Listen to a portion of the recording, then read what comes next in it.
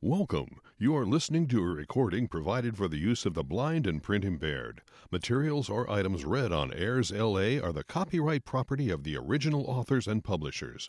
No unauthorized use or duplication is permitted. Hello, this is Martin Grodt with an article from the October-November 2022 issue of Forbes magazine, America's premier business magazine, brought to you by Airs LA. This article, Maverick, on page 92. Blockchain, basketball, broadcast.com, Mark Cuban has never lost his passion for disruption. Now the billionaire entrepreneur has an ambitious plan to take on big pharma and lower the cost of prescription drugs once and for all. And after 13 seasons, this savvy shark may finally be ready to leave the tank. By Jemima McAvoy. His phone and opens his inbox, which is pinging like crazy as email after email fills the screen. Bam, bam, bam, bam, bam, he says, swiping each into the garbage with barely a moment's thought. One with the subject line, "A desperate plea," delete. Next, an email about a crypto project he's working on. Cuban agreed to buy the digital rights to drawings by one of the World Trade Center architects and is planning to turn them into NFTs. He squints. The type's too small. Next, finally, an email from an aspiring entrepreneur. His first act of mercy. I like these guys. I'll save them for later. Cuban in real life is not that much different from the role he's played for 11 years, or in TV math 13 seasons on Shark Tank. He listens to everyone, at least briefly, before making snap judgments. His personal email address is public. mcuban@gmail.com, and the billionaire investor slogs through every scam, spam message, or pitch sent his way. Why? He can't help it. To me, it's a sport I get to compete in, and I get to be really good at, he says, grinning. I'll be 110 years old, still doing whatever is the equivalent 50 years from now of responding to email. Cuban, the entrepreneur, has founded more than 10 companies, starting in 1983 with software reseller Micro Solutions, and up to Cost Plus Drugs, the public benefit corporation he started in January 2022, which aims to lower prescription drug prices. Cuban, the insta-billionaire, sold Broadcast.com, an internet sports radio outfit, to Yahoo for $5.7 billion at the peak of the dot-com bubble in 1999. A few years later, Yahoo shuttered the service. Cuban, the investor, has poured at least $25 million into crypto concerns, including Dogecoin, the currency famously started as a joke, and taken stakes in at least 400 startups, many through Shark Tank. Some of his gambles have gone all right. Some have blown up. But more than 2 decades later, Broadcast.com is still the main reason he got so rich, worth an estimated $4.6 billion, good for 227th place on this year's Forbes 400 ranking of the wealthiest Americans. Cuban didn't start Broadcast.com. It was founded in 1992 by Chris Jabe. He joined 3 years later with his college buddy Todd Wagner, also a Broadcast.com billionaire. The Yahoo sale earned Cuban an estimated $1.1 billion payout after taxes. He spent $280 million of that buying a majority stake in the NBA's Dallas Mavericks the next year. Bam, another slam dunk, now worth $2.2 billion, according to Forbes' estimate. His 85% stake in the team represents about half his fortune. On the one hand, I understand that nobody should have this much wealth, but it is what it is, Cuban says. You make the best of it, and I don't feel guilty about it at all. I busted my ass to get here. Cuban is the rare billionaire who seems to actually enjoy being rich. In his younger years, he embraced his wealth by buying a sprawling Dallas mansion, an apartment on Central Park West, and a private jet, and traveling the world partying like a rock star. More recently, he's been having a blast doling out advice on Shark Tank and via Twitter. He has 8.8 million followers, buying shots for strangers and running his mouth to anyone who will listen. He still spends money on fun stuff. Case in point, he recently bought the town of Mustang, Texas, population 0, as a favor to a dying friend. This was his big asset, and appointed one of his other pals the mayor. The billionaire toyed with the idea of filling the ghost town with life-size robotic dinosaurs made by one of his Shark Tank entrepreneurs, but has since deemed that impractical. He's open to other ideas. Email him. On the far side of the seriousness spectrum from animatronic T-Rexes is his new pharmaceutical business, Mark Cuban Cost Plus Drugs, which he's positioning as the remedy to skyrocketing prescription prices. Launched 9 months ago, Cost Plus Drugs offers steep discounts on around 350 different generic medications. Generic Crestor, a cholesterol-lowering med, costs $151 a month at the local CVS, a steep discount from the brand-name pill, which runs $329. Cuban sells it for $4.80. Ditto Glufosinate, a diabetic drug. The generic sells for $20 at CVS versus $3.90 at Cost Plus.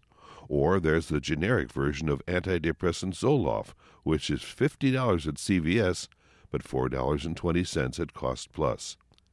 Cuban can offer such low prices because he bypasses the pharma industry's many middlemen, including the price negotiators known as pharmacy benefit managers.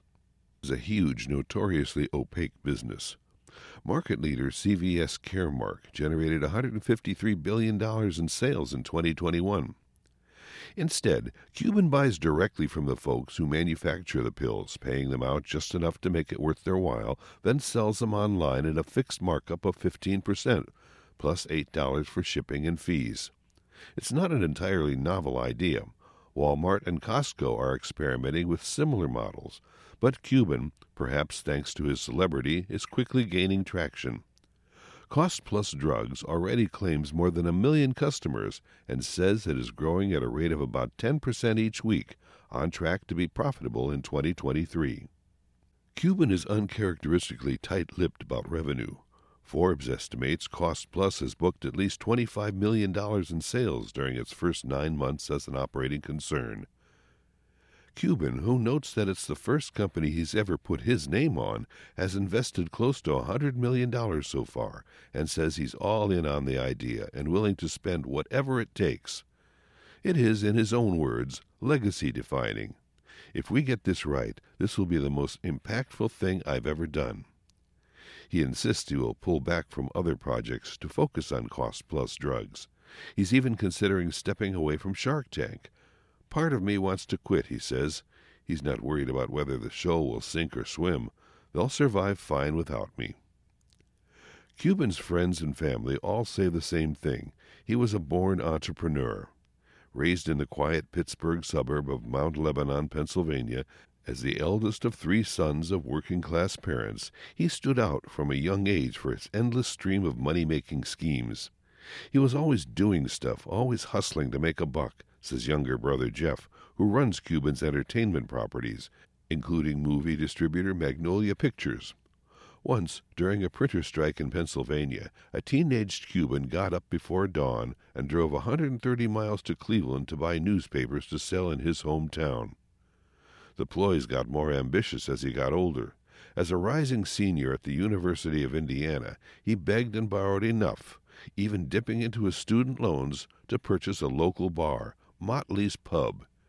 It was at Motley's, which was eventually forced to close because of underage drinkings, that he met his future Broadcast.com partner, Todd Wagner.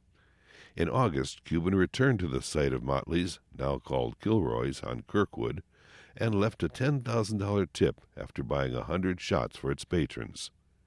He always knew he was either going to make it big or he was just going to go broke, says Jerry Katz, who has known Cuban since kindergarten. By 32, Cuban was a multimillionaire after selling micro solutions to CompuServe, an early online service, for $6 million.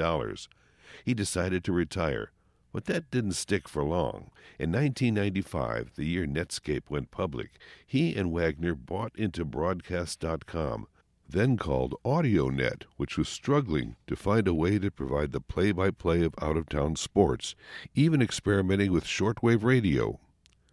Cuban and Wagner took the idea online. 1.0 mania inflated, Broadcast.com recorded the best-ever IPO at the time, ending its first trading day with a market cap of $1 billion, more than 300 times its sales of $3.2 million.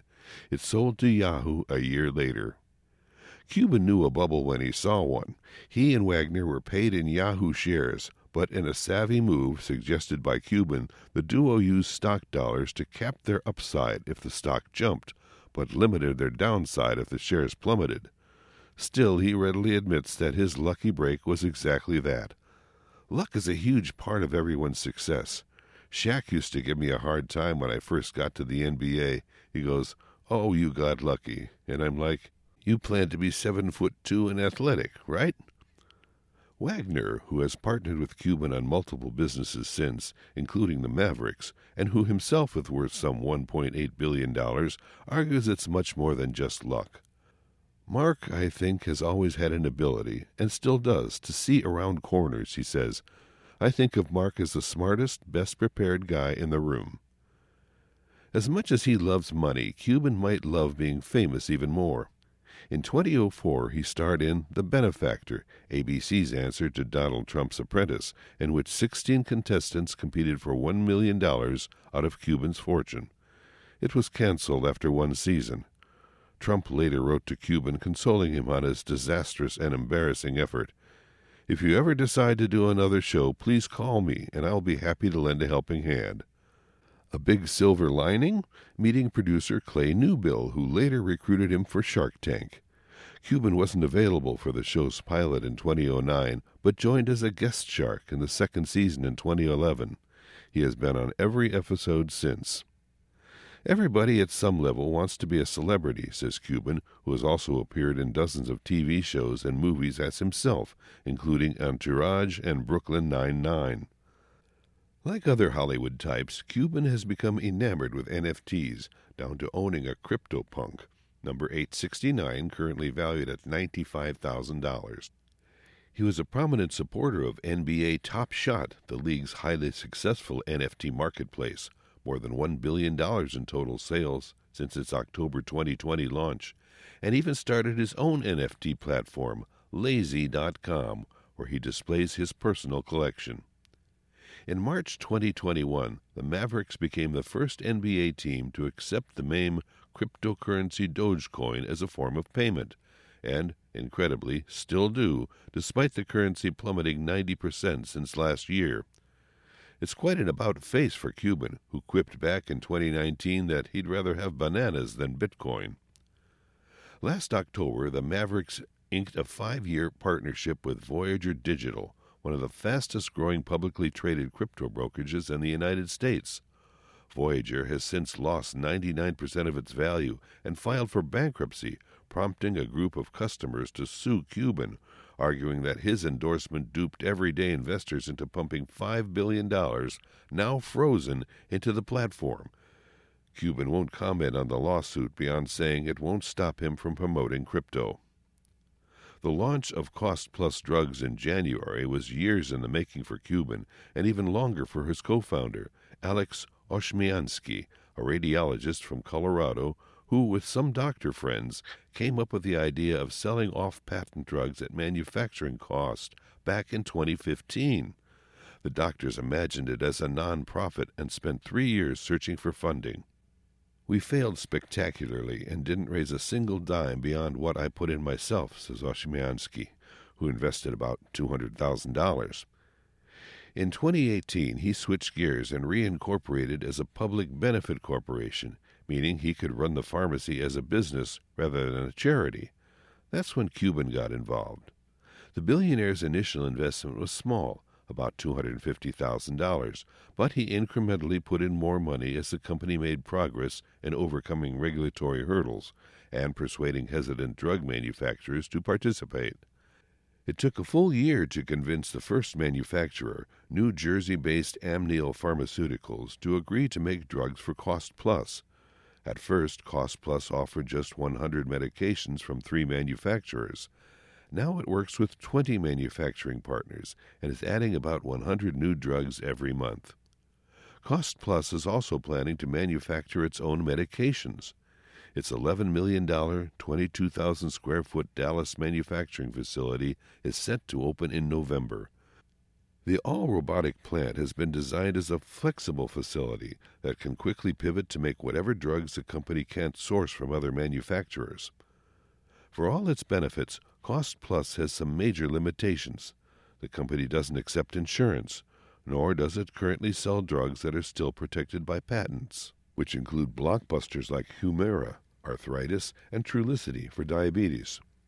Our goal is to be the low-cost provider of medications, and we will surprise a lot of people when we have branded drugs, Cuban says. I think people are just missing us. They kind of pigeonhole us.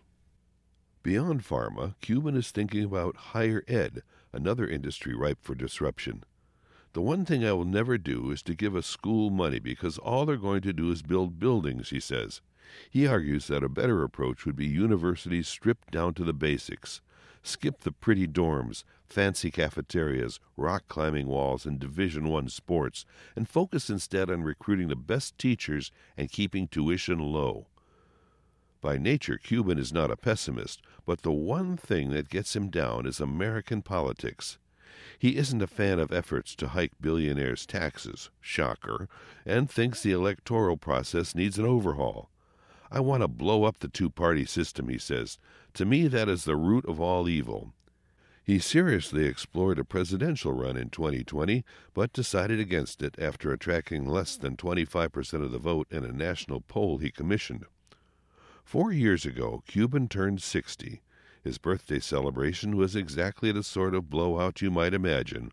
A host of friends and celebrities, his Shark Tank colleagues, singer Jennifer Lopez and her then-fiancé, former New York Yankees star Alex Rodriguez, gathered on the lawn of his epic 24,000-square-foot Dallas spread.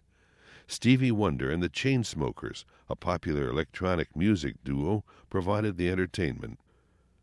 Toward the end of the night, Cuban wandered up to his childhood friends Jerry Katz and Todd Raidboard. He was the drunkest I'd ever seen anybody, but he was a happy person, Raidboard recalls. He put his arm around us and said, "I can't believe this happened to me." And that concludes the article Maverick by Jemima McAvoy. AIRS LA is a 100% voluntary organization whose purpose is to provide information to those who are blind or print impaired. To find the latest podcast, you can search for Forbes AIRS LA on listennotes.com, or you can subscribe to this podcast through Apple, Google Podcasts, Spotify, and others, so you can be notified whenever each new issue is uploaded. This is Martin Grodt, and I'm one of those volunteers, and I'll be back soon with other articles from Forbes magazine. Thank you for listening.